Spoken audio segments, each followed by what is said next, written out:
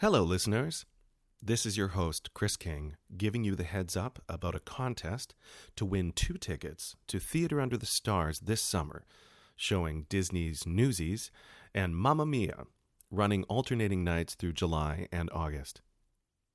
You want to listen all the way through this episode with Julie Tomeno to get the answer to the question posted on the website fromthepitpodcast.com.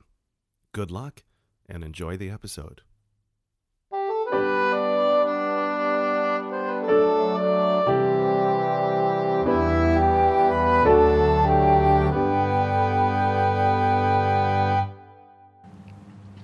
Julie Tomeno has achieved so much already in her life. Danced as a Rockette in New York, choreographed some of the finest productions in Canada, taught at some of the U.S. and Canada's best theatre schools, and has recently started to direct more fabulous theatre, and also achieved an almost impossible task of rebuilding her life after a stroke that left her hospitalized for 3 weeks and in recovery for almost a year. And after all these achievements, the reason she is successful is all to do with her personality, vision, and drive. People just want to work with her, and her story-driven vision for choreography and direction keeps her in demand everywhere. I'm pleased to have worked with Julie 5 times, and I'm proud to call her a friend. So, Julie, welcome to From the Pit. Thank you. Welcome. Oh, hi. Hi. Yeah. And enjoy the airplanes as they go over. So, yes. Just to let everyone know again, like we did last year, we're recording this live in Stanley Park at Malkin Bowl, and there'll be some photos later of that, because Julie and I are both working on Newsies here at Theater Under the Stars this year. Yes, we are. Yes. Anyway, thanks for doing this. Yeah, I love it. I wanted to start with the obvious one first, about what it was like being a Rockette in New York. Okay, it was like I got the Rockettes job at sort of like I had said. I thought to myself right before that I was on tour with Crazy For You, and I was standing in the wings, and I was like, I don't want to do this anymore.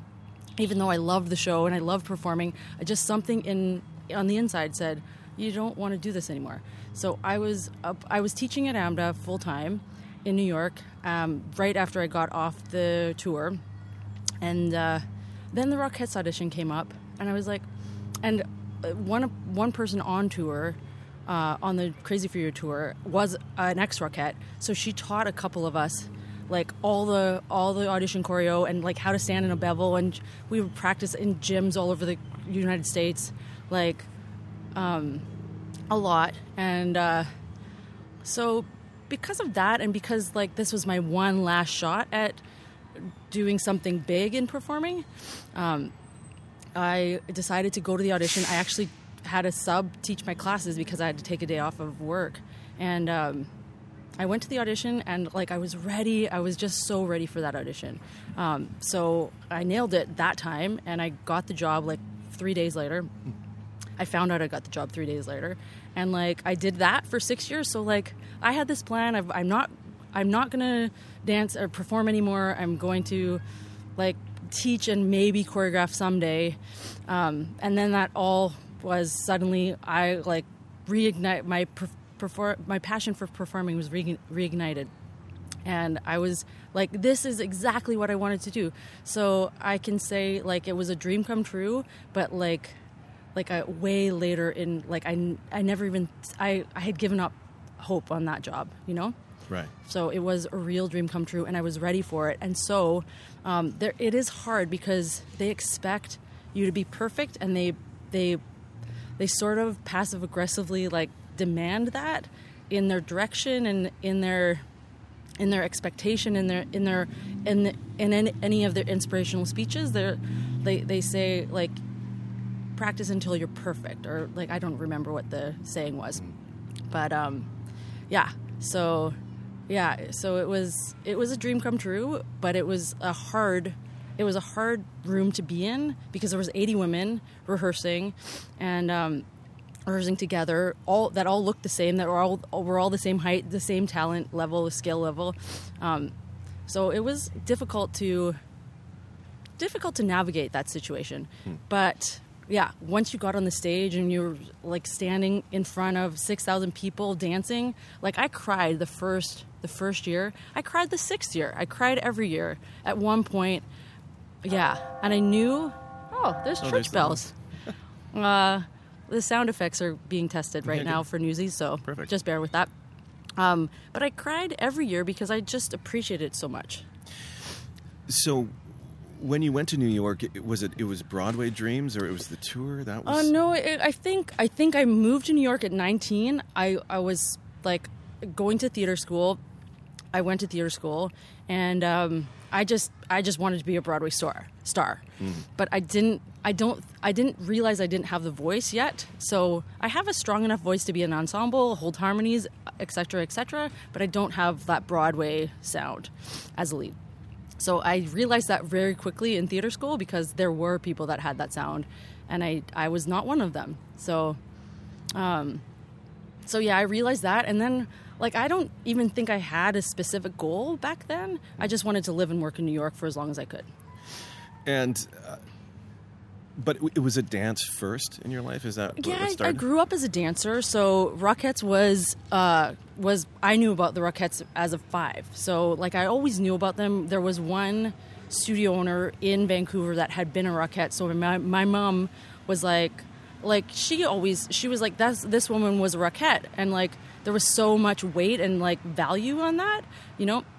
But I don't think my goal specifically was ever to be a Rockette specifically.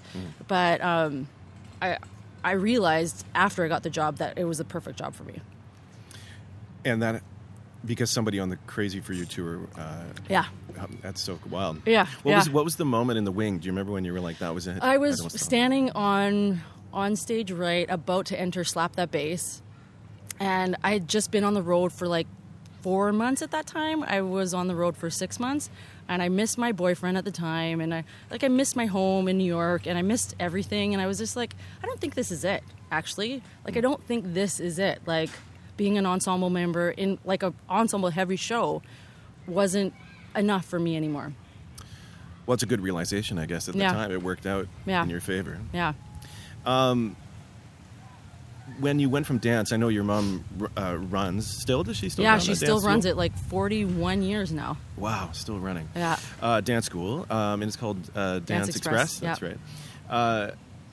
Obviously, that was an amazing start for you. Were you at that studio when you were younger? I grew up there, so I went from 1.5 when I put on tap shoes for the first time, just after I learned to walk, until 13, and then I stayed at that studio until I graduated. But I also, at 13, my ballet teacher at Dance Express said to my mom, like, this studio is not enough training if she wants to actually do something with dance. Right.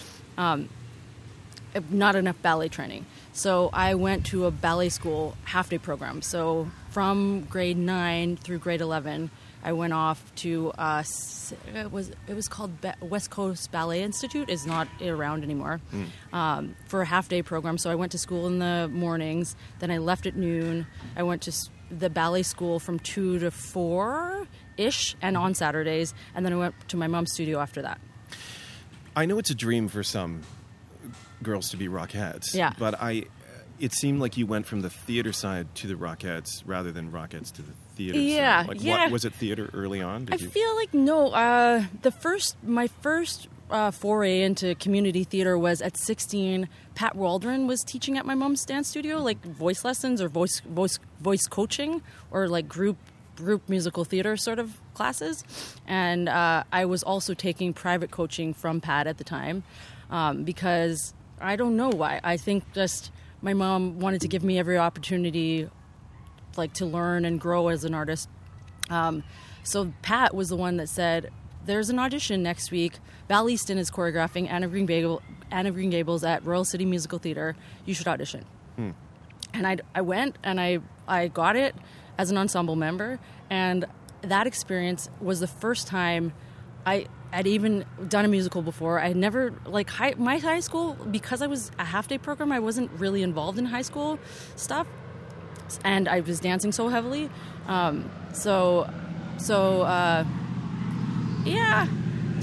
like, that experience, Anna of Green Gables, like, changed my whole trajectory. And, like, yeah, it was, like, I remember, like, the last show, closing night, I was sobbing, like, because I couldn't believe that what we had built was suddenly going to be over. And all these people that I had met and that, like, were really felt like family in, like, maybe 4 months of time, that was all going to be over. And then I realized I could audition for more shows. So that it wasn't all over forever. Just that show was over forever, you know? Yeah. I think there's a lot of people that have that experience. Yeah. And it's the reason you get the bug. Yeah, the bug, yeah. So you're based in Toronto now. Yeah. That's right. But you were from here, from Vancouver originally. Yeah, born and raised.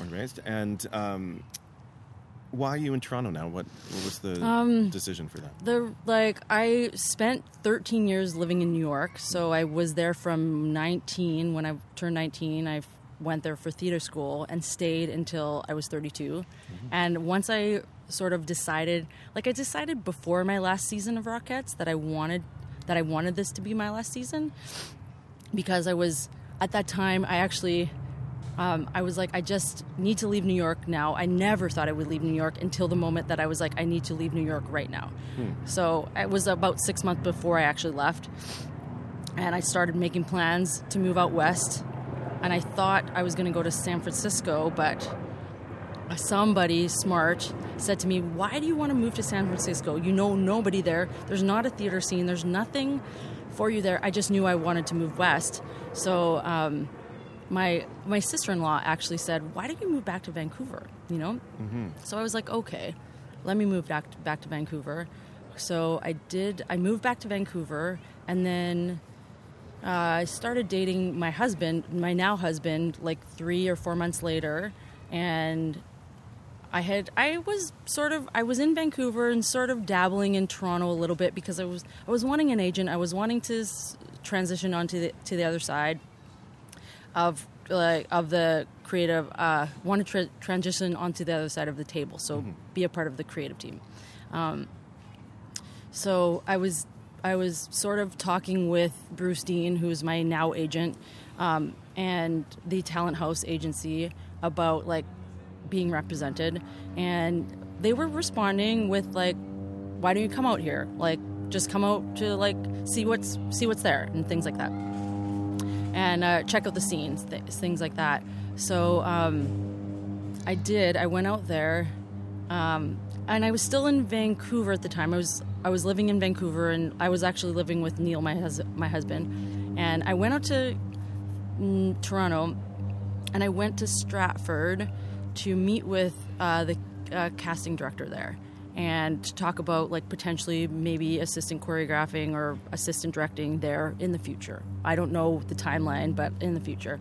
And she said, I can't really do anything with you until you move to Toronto. And I was like, okay, I need to move to Toronto. And then that very day, I was picking up my husband because he was flying out to Toronto as well, because his parents are from Toronto and still live in Toronto. He was flying out, and I was picking him up at the airport because we were gonna go celebrate his dad's 80th birthday.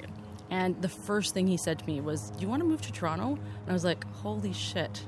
Yeah, I do. And it was because he got offered a position in Toronto.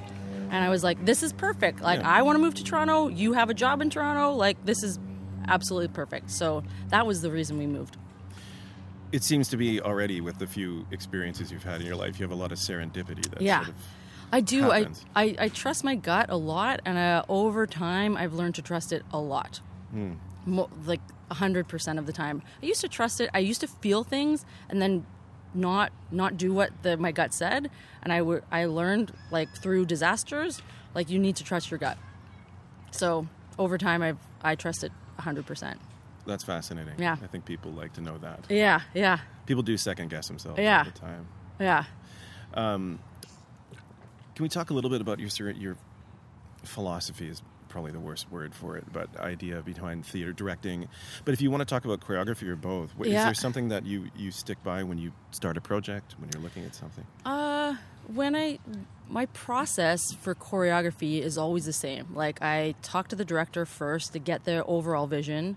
I then work with maybe my dance captain, if I have an assistant, I work with an assistant, or I work with, if the dance captain and assistant are in a different city than I am, like I work with like really, like I have my small group of core people that I use a lot for like let me try out this choreography on you, sort of thing.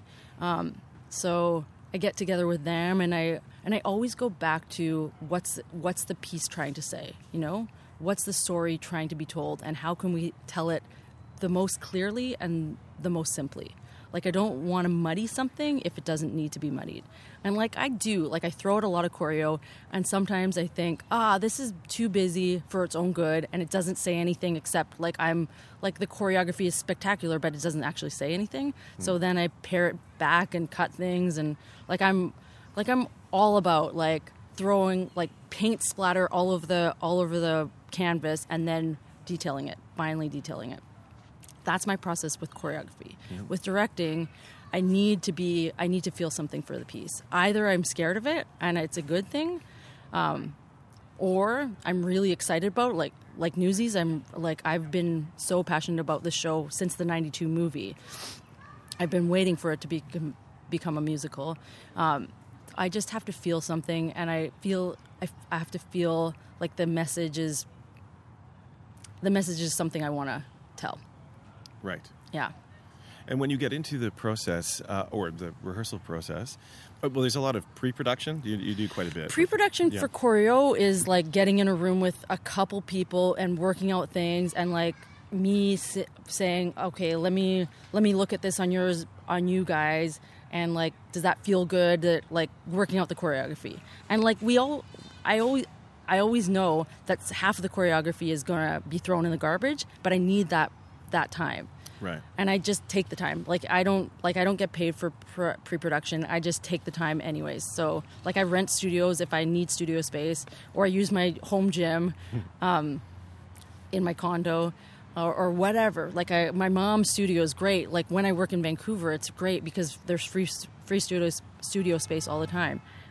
So I do a lot of pre-production, and I leave holes. I leave, okay, this 5 counts of 8 is like, I know it's something, but I just need to be in the room with the cast in order to figure out what it actually is. Mm-hmm. But directing is all about like research and reading, and like reading about the time, what was happening during the time, what the original intentions of the writers are. This is a question Jen told me to ask you this very. Jen Serratos? Yeah. Hi, Jen. She said, how do you decide to say no to a project? That's a hard one. I was actually listening to a podcast recently, that Sarah Farb, who I don't know, mm-hmm. but she had a really good piece of advice. She said, like, something like at the beginning of your career, you have to say yes to everything, because the potential of opportunity and the potential to meet people and the potential to learn something new, and there's so much potential that you have to say yes to everything. And then you have to know for yourself when you've earned the right to say no to something. And I think it's that. Like, I used to say yes to everything. Like, I used to say yes to so many things that I would be so busy that I couldn't even keep up with myself. And through the stroke, for sure, I just had to reprioritize, because I don't have, like, endless amounts of energy. And I don't, through the stroke, I really learned how to say no. I was getting there before the stroke, but the stroke really, like, punched me in the face and was like, you need to set priorities and boundaries and, like, learn when a project is worth saying no and, like, worth saying yes or worth saying no. And it's not anything specific to answer the question. Mm-hmm. It's not anything specific. It's just if I feel passion for a project, it doesn't, like, money never comes into play. If somebody offered me $1 million to do something that I really didn't feel something for, maybe I would do it. But, like, I don't base my decisions around money at all. It's more about, like, me and my husband actually talk through every decision that I have to make now. It's more about, like, what's the theater? Have I worked there before? Have I worked with the director before? Am I interested in working with the director? Is it a new director? Is it a new play? Is it a new musical? Is the project interesting? Does it say something to me, or do I just do I get an ugly feeling when I read it? Like, there's a lot of factors that go into it. It's not one thing. Ultimately, is it still a gut decision? Yeah. Too? Yeah. Yeah. Yeah, it's a gut, but also there's logical factors. Does it take me away for 2.5 months? Like, Newsies took me away from my husband for 2.5 months, but it was way worth saying yes to this project, you know? Right. What do you think is your greatest strength? I think it's storytelling, and I think I think I have an ability to make everybody feel good about what they're doing, and I feel like I have an ability to bring everybody together and be on the same team. I think, yeah, Right. yeah. Well, I can attest to that. Yeah. That's good. The calmness at which you approach the room is refreshing. Yeah. Because choreography at times, I mean, can get Yeah. lots going on. But do you find that you've changed since the stroke? Yeah.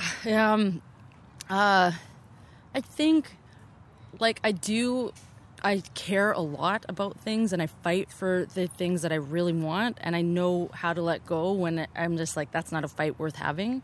But I tend to be able to better manage, like, when somebody says, no, we can absolutely not do that.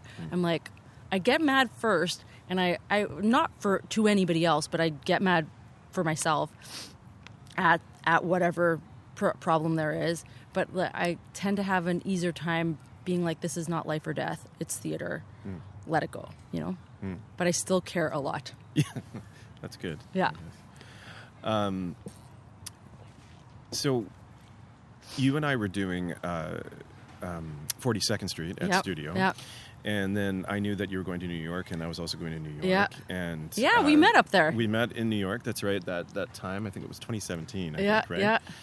Yeah, Yeah, March 2017. March, that's right. And it went, and then there was that snowstorm, and you bailed out to go to Toronto. Yeah. Really, you're like, I got to get out of here. Yeah, I just wanted to. I had rehearsal 2 days later, and I was Yeah. like, I can't get stuck until Thursday. Like, I need to leave. Yeah. But I remember it was that time period where I even thought that you were doing a lot. Yeah. There was a lot going on. Yeah, I was like, I wow, was. she is everywhere. Yeah, I was from 42nd Street. I flew to Finger Lakes, the upper northern. What's it called? Northern New York? No, upstate New York. Yeah. To the Finger Lakes Musical Theater Festival for auditions for Guys and Dolls, which I was directing, and then I flew to New York because I had callbacks for Guys and Dolls at the Finger Lakes, and then I was going back to choreograph How to Succeed, and then I had like 7 projects over the summer after that, you know. But I remember it was just a week later when we got a call. I Yeah. remember saying that you had. Nobody really knew what was going on at Yeah. the time. We sort of had heard pieces that you had a stroke, or we weren't sure. And news got out here really fast. But that was not long after we had just seen you. Yeah, it was probably a month later because Yeah. like a month later. Yeah. Right. That happened, and then it was a little bit scary. Can you tell me what happened? The day before it happened, I was rehearsing at How to Succeed at Sheridan College, and I had been having like intense migraines for like up to 2 weeks before, like intense, like debilitating, like double vision. I would go blind for a second. My peripheral vision I would lose my peripheral vision for a couple minutes at a time, and my headache was like, the headaches were insane. And Sheila McCarthy was directing How to Succeed. She and I reminisced about that. So remember when I gave up coffee because like I was trying to do anything that will like to relieve my headaches. And she was like, yeah, like I remember like you would say, I'm giving up coffee because I have such bad headaches. And I went to the doctor a week before because I was having blurred vision at the time, and they did all the stroke tests, and they were like, you don't have a stroke, like you're not having a stroke. And I actually said, I texted Barb and I was like, I'm going to the doctor because I'm just afraid I'm having a stroke. And she was like, I don't know what the comment was. The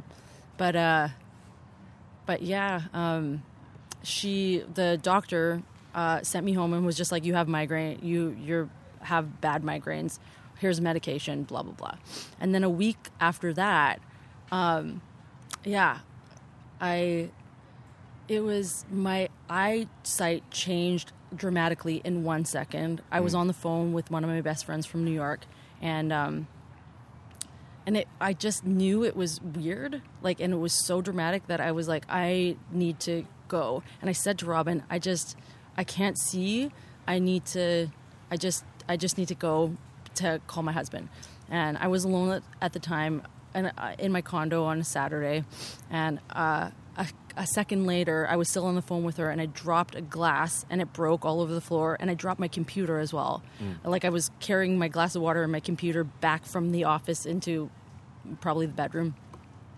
And so those both drop, and later Robin says, you said at the time, I just lost control of my body, like, I don't know what's happening. And I don't remember saying that, but whatever. And then I hung up with her and called my husband right away. I was like, something's happening. I don't know what it is, but I'm going to the hospital. So I went downstairs because I was alone, and I just felt like I needed to be around people. So I went downstairs to the lobby of the condo, and said to the front desk man, call an ambulance. I don't know what's wrong with me, but I'm having serious problems right now.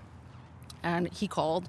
And a couple minutes later, the ambulance came, and they took me to the hospital. And maybe 4 or 5 hours later, like I was calm. I was still experiencing symptoms, but like some of the intense and sudden symptoms were gone. I theorized that I was having mini strokes at the time, but nobody knows for sure. Nobody can tell me for sure.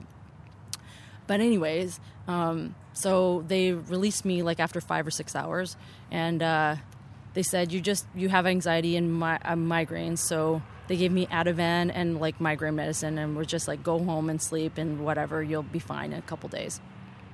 So I went home, and like that was at maybe 4 or 5 o'clock in the afternoon Saturday, and at Sunday early morning, like midnight, 3 a.m. probably, around that bracket of time, like I woke up with an insane headache and vomiting, like vomiting. And then a couple hours later, I was still vomiting, but Neil, my husband, had gone out to Shoppers Drug Mart to get the prescriptions filled, and also to get some Gatorade because he knew I was vomiting. And he said, I want to take you to the hospital. I was like, no, I don't want to go back to the hospital, because I know what the hospital is. Like, they'll just sit you there. It'll take too long, and they'll just send me home again, you know? So I put up a big fight. And then a couple hours later, I was still vomiting, but I was vomiting on myself, because I didn't know I was vomiting on myself. But Neil saw it and was just like, you can't get up. Like, I wasn't myself in the moment. Like, I was sort of disturbed, or not disturbed. I was just not there. And then he called 911 because he was just like, this is weird. Like, something is wrong. And then he called 911, and I remember the hospital, the ambulance, like, they came up to my apartment, and they put me in the stretcher, and they said, can you spell your first and last name, and can you tell me your address? And I remember doing all of that, and then I don't remember anything for 12 hours. Yeah. So I don't even remember going to the hospital. Yeah. Crazy. Yeah, it was crazy. And then what did they discover happened, essentially? I mean, we know it's a stroke, but, you know. Yeah, both of my inner carotid arteries dissected, which means tore.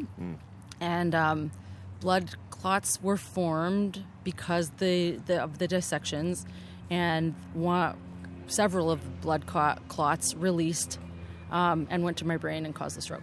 And they don't know. They know how it happened. Like that, those are the steps that happened, but they don't know why. Still to this day, like 2.5 years later. This is an uncommon thing? They say it's not uncommon when you talk to a stroke doctor who deals with young strokes all the time. He's like, I see this every day, but like, it is uncommon. And and spontaneous dissection is a thing. So it could be that my carotid arteries just spontaneously dissected because I wasn't in a car accident. I didn't have any trauma right before, So it's a mystery still. Yeah, A little bit. It's a mystery and maybe forever. I had a genetics test done last year, and that could prove some insight. But and I think the results are ready now, so I just have to go back to Toronto to get them. And so that's the trauma that happened, but then there's the long recovery that Yeah. happened. But obviously, being not as old as perhaps people that usually have strokes. Yeah. Your recovery, how did you find with the recovery? Yeah, my recovery, I feel like it was in stages. Like, my family and my close friends were there right at the beginning, and they were scared because they could see, like, I wasn't reacting to anything. I wasn't speaking. I wasn't moving. I wasn't even turning my head for at least a week. And then, so I was considered to be locked in because they couldn't communicate with me at all. Like, blink your eyes. They would say that every day. Blink your eyes for yes. And I wouldn't react. But I could understand and hear everything that they were saying. But then a week later, I think my mom was being like fussy, like a mom is. And I just, like, somehow, like, I think she struck a funny bone in me, and I laughed hysterically, and everybody laughed in the room. Like I had visitors all the time, like close friends and family, but they were there all the time. And I'm very grateful for that. But I just laughed and couldn't stop laughing. So then they knew that I was in there, And before that time, they didn't even know if I was in there, They didn't know if my memory was gone, if my cognitive function was intact. But my memory was never gone, and I understood everything. So anyways, after that, I smiled, and then about 2.5 weeks later, I spoke my first words, and then I spoke, and it was quiet and was stunted and very slow. But after each step sort of inspired me to do the next step. And I never even considered that I wouldn't fully recover. I never even had that thought, I think because I just knew I wanted to get back to my life so badly that I was just no, yeah. Yeah. Yeah. It's amazing. And the recovery process, you said, I guess all in all, kind of 2 years to kind of get to where you are? I feel like at the 2-year mark, I said to my husband, I feel like I never had a stroke. So that, to me, says, okay, you're back. Isn't that remarkable, though? Aren't people amazed by that? Yeah, and I forget sometimes that I had a stroke. When I'm directing this, when I'm giving notes, I forget that I've had a stroke, Amazing. Yeah. But there was, every step was hard the first time. So standing the first time, sitting on the edge of the bed the first time, that was hard. I sat on the edge of the bed for 5 minutes because they made me sit up for 5 minutes. And then I was like, fuck, man, I'm tired. I have to go to sleep. So I took a nap, a 2-hour nap after that in the hospital. And every step of the way, they got me to standing the next day. They got me to standing and walking 5 steps the next day. So every single thing the first time was really difficult. But after the first time, I think muscle memory kicks in and your brain just remembers, and then you do it, It was little things like brushing your teeth. I would forget the steps. I would be brushing my teeth, but I wouldn't have turned on the water, Right. So things like that.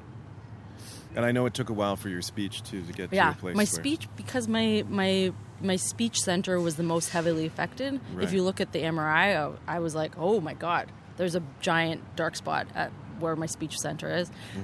So my speech took the longest, and it was in steps as well. I was talking, able to communicate after 2.5 weeks, but slow and labored, and there was no nuance, there was no conversational skills, there was no humor. And then a year later, yeah, I directed my first show a year later, and like I would stutter a lot. I would lose my train of thought, and then still to this day, like sometimes I pronounce words very weirdly, but that's because of the speech center. Yeah. And were you aware though at the time Yes. that like you could think beyond your speech, like what you wanted Yes, to say? yes, I Yeah. could. And like the one thing that I say is like a year and a half later, I was choreographing once at the Citadel in Edmonton, and nobody knew I had a stroke. Like the director and the artistic director had known I had a stroke, and like maybe one cast member, but I didn't think I needed to advertise it, and I didn't like it wasn't a secret, but I wasn't going to say, hi everybody, but I've had a stroke, because it wasn't necessary. So and that was the first time I felt like I didn't have an assistant on that job, because it's basic choreo, or movement rather, and I didn't think I needed one, and I feel like I grew through that contract to the point where I was able to execute humor again. Like I knew, like my awareness was there that I wanted to be funny before that, and I would have the joke lined up in my head or whatever, like the comeback or whatever, but like then it would get jumbled when I actually executed it. So I'd be Right. like, yeah, and like anybody who was around, like my friends or like my cast or whoever, were all like very gracious and kind and being like, yeah, we know what you meant to say and that was funny, but like the execution wasn't funny. But We're stand-up comic. yeah, by the time I got to once, I feel like at the end of that show, I was just like, I got my sense of humor back. And that is a really good thing, you know? Yeah, such a personality Yeah. trait. you know? Yeah. So, yeah. Like, are you worried about being defined by this event? Yeah, I was. And I do not want that. Like, Yeah. it's part of me, and it's not a secret, and I'm not trying to make it something that is the only thing I am. But I think it's a big part of me that I absolutely talk about. But I'm not afraid. I feel like my work also speaks for itself, and I feel like I'm a good director, choreographer, and people know me for that more than they know me for the stroke. A Yeah. good director, choreographer who had a stroke is fine. I guess that's the yeah, way it's you'd fine want for it. me. Yeah. That's great. Yeah. Let's talk a little bit about Newsies since we're here. So we're Yeah. we're close to opening. We open on July 10th. Yeah. It's coming up fast. We have a run tonight, and we're in beautiful Stanley Park and Malcolm Bowl. It's a gray day, but it's we're getting ready to do the run tonight. But it's not going to rain tonight. It will not rain ever again Yeah. for the summer Yeah. because it'll just rain on We me. do have a rain plan, but We we do. don't want to use it. We never want to use that. Yeah. But it'll be great. Tell me a little bit about the process for this. For you, you obviously said you love the movie, the 92 Yep. movie. Were you approached about doing the project? Did you reach Okay. out about it? I was supposed to direct and choreograph Newsies 2 years ago, summer of 2017, in upstate New York at a small summer stock theater. And I had dinner with Shel Piercy a couple months before that, and I told him that. And I was like, I'm just, like, of all the projects that I'm doing this summer, I'm most excited about this one because I just love the show so much. And, yeah, and after that, so time went by, and I didn't get to direct that show because I had the stroke a couple months before, and I had to let go of my entire summer of work. So I thought to myself, I will direct the show sometime, you know, and then couple years later, like January of 2018. So a year and a half before I actually worked on this project, I got a call or an email from Shel, we've got the rights for Newsies and we want you to direct and choreograph it. And I was like, holy shit, my dream is coming true. And I was just like, yeah, I definitely want to do this, you know? So it was that Great. straightforward, you know? Amazing. Yeah. Tell me a little bit about this production. Oh my God, I just love the show. I love this cast so much. Like, doing semi-professional theater, like you sometimes get people who are in it to have fun more than they're in it to actually do excellent work. But this show, I think, brought out a whole slew of people that were really passionate about this show. And we cast most of those people. I think everybody in the show is committed to doing their best work. And committed to the story, like committed to everything, committed to the process, you know? They've been a dream to work with, every single person, you know? Yeah. Well, we all know this story too. I'm sure we've all heard enough of it. People ask, "Where are you going to find the boys? Where are you going to?" Yes. You know, we heard sort that of for made months that before. like sort of a joking thing. Yeah. I mean, full disclosure, we have girls that are playing boys in the show, and But like, I feel like the most important thing for me was having the grounded athletic dancer to play a newsie. right.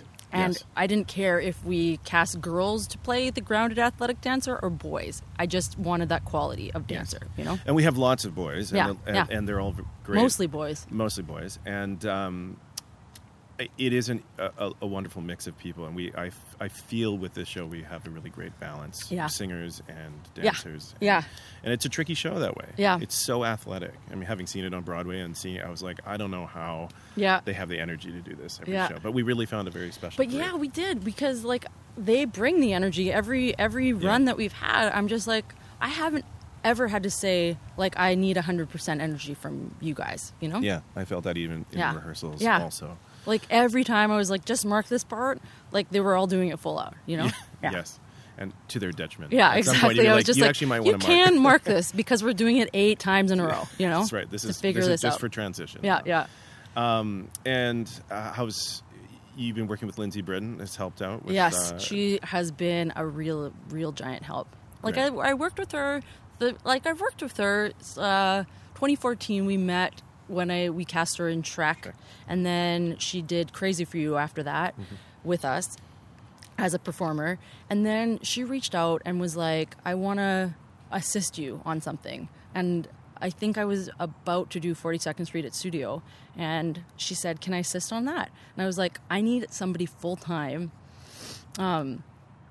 so you can't have any other conflicts, because I expect a lot from my assistants, and I rely on them a lot, you know. So if we're gonna do this, like, I need you to know the commitment level, you know." Yeah. And she was like, "I'm perfectly fine. Yes, I will do it." And she exceeded my expectations. I knew she would be great, but she was so proactive about everything. She was ahead of me all the time. Like I would be like, "Can you give that note? I've already done it," she would say. And I was just like, "Okay, this is a find. She's a find, you know?" Good. Yeah. Great. So like I obviously wanted her on this project. And she assistant directed and Yeah, choreographed. yeah. Assistant choreographed it too. And we got a great team of people that are working on the show. And for me, just personally, musically, it's always tricky at Tuts because there's such a open air concept. So Yeah, as you can yeah. hear the open air right now, it sounds good. And this is a great show for music also. Yeah, it is. Like the songs are so epic. Like every one is anthemic, you know? Yeah. And there's so much storytelling and just so much. Yeah. Yeah, it's been a great score to work on too. They just did a good job of when they give you the books. Yep. They hand those things over. They're just well put together. Yeah, and we have the exact amount, so you didn't have to of musicians, so yeah. you didn't have to what's it There's called? no cut or Yeah. or paring down the orchestra, so that was really Yeah. great. What do you do when you're not doing theater? What's your sort of Oh my God. pastimes?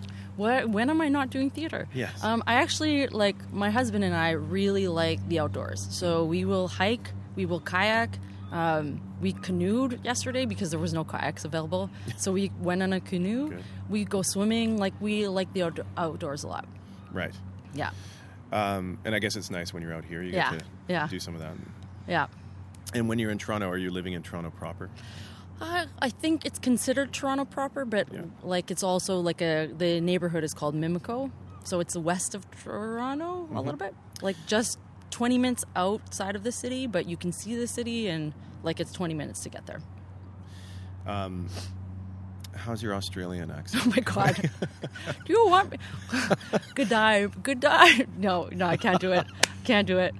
Julie has she tries to do Australian accents for years. It goes Australian. It's a terrible accent. Good dive, mate. No, for sure not. Yeah. Well, we'll get some people to send in some examples. And Yeah. do that. But Yeah. you like the Australian accent, or you Yeah, just... there's something about it. Like I have a really good friend, Jennifer Thiessen, who is from Australia, and she has an amazing accent, and I'm just like, can you teach me how to do that? But yeah, I'm not good with any accent actually. Well, it's nice to try. German, I think I can There do. you go. That's good. That's an excellent one. Yeah. What's coming up next for you? Oh, next I have 3 weeks off in Toronto where I'm going to do nothing Great. but hang out with my husband, go outdoor activities and things like that. And then I do choreograph the high school project at the Grand Theatre in London, Ontario, which is Titanic this year. Oh. And then I choreograph Shout, the musical, which is in Thunder Bay at Magnus Theatre. And then I come back and do Pollyanna the Workshop as a choreographer, directed by Robert McQueen, Cool. who I'm very excited to work with for the first time. Oh, great. Yeah.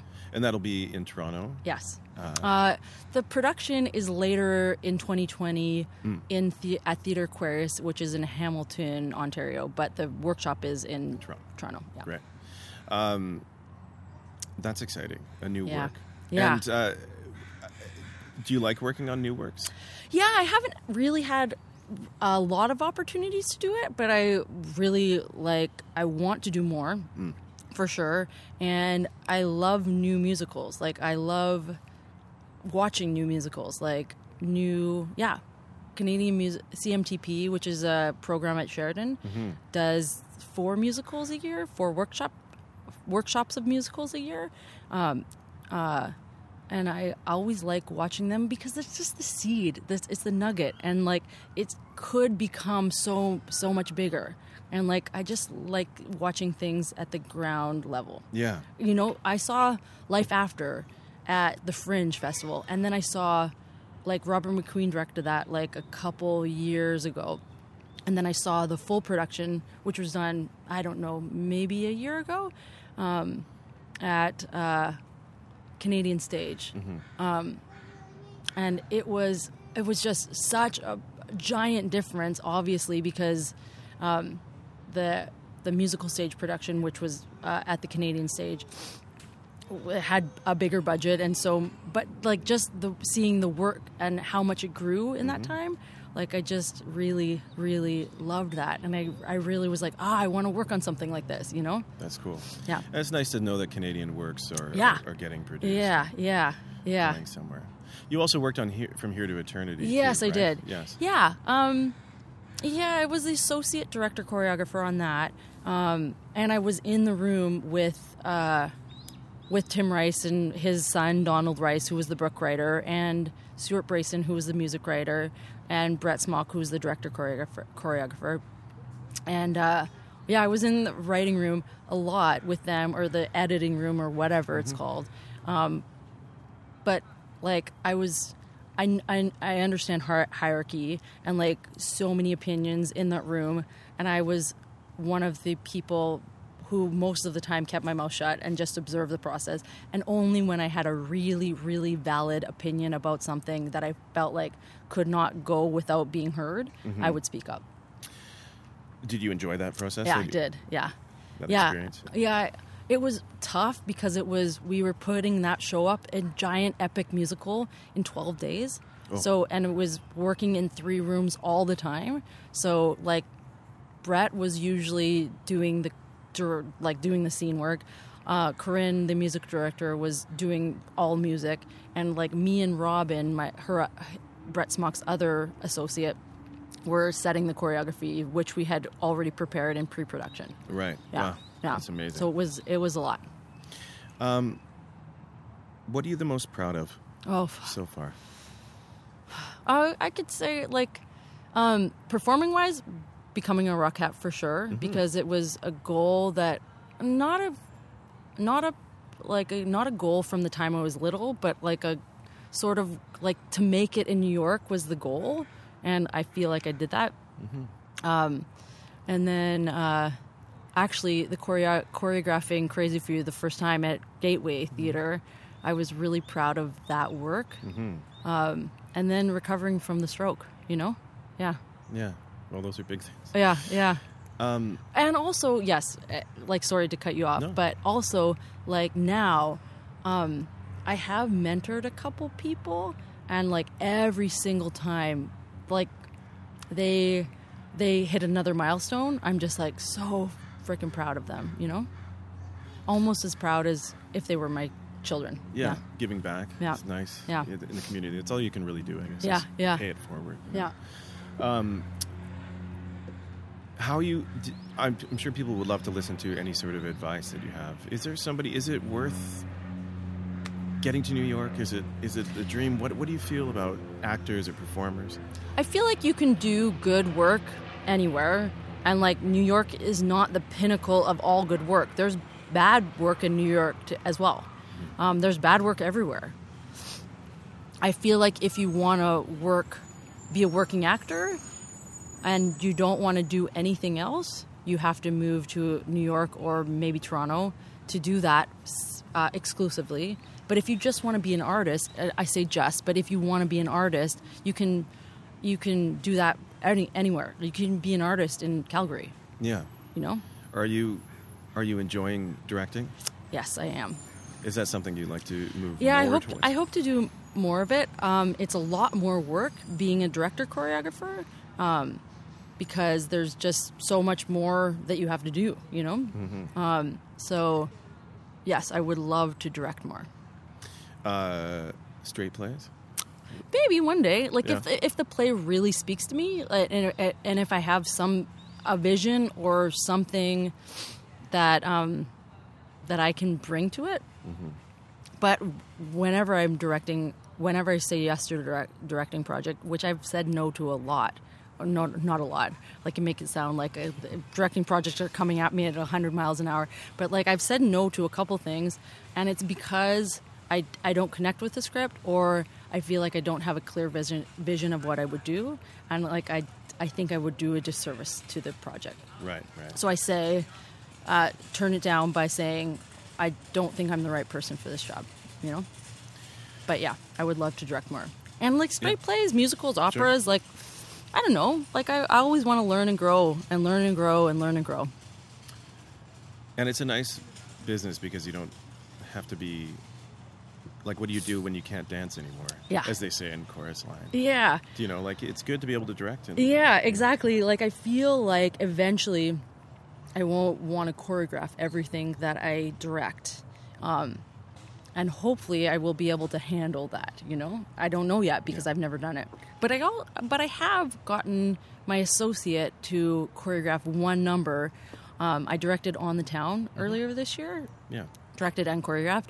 And I just said to my associate, like, do you want one number? Here's the one. And she did a really good job. And I also, like, I wanted to do it not only to give her the chance, but also for me to learn how to sort of speak to the choreographer, like, and how to give notes to and respect the work that she was doing while also, like, not, like, letting go of my ego and letting go of, like, my control over everything in the show. So I wanted to practice that, like a small version of that. That's very smart. Yeah. It's easy to micromanage. Yes, exactly. Yeah. Especially when you have been doing it all. Exactly. Yeah.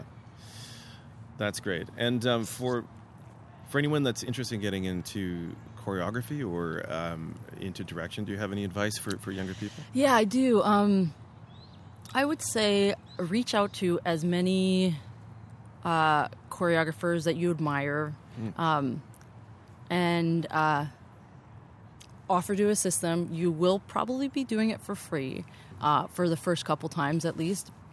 But you'll gain a lot of insight and like experience, and hopefully that person will be a mentor to you, at least for the 5 weeks or whatever, 3 weeks of rehearsal, or and you'll learn what the process is like, what like everything like that. And then just like, you have to put yourself out there. You have to say, like, I want to choreograph. I always found like I was secretive about my goals at first, but that doesn't work because nobody knows what you want to do then. So you have to, like, you don't have to be like, I want to choreograph a Broadway show or whatever. You don't have to announce that on Facebook, say. Mm-hmm. But you do have to talk to people and tell them what your goals are, or tell them what you aspire to be, and talk about yourself with confidence, you know? And directing is the same thing. Like, reach out to directors and blah, blah, blah. Yeah.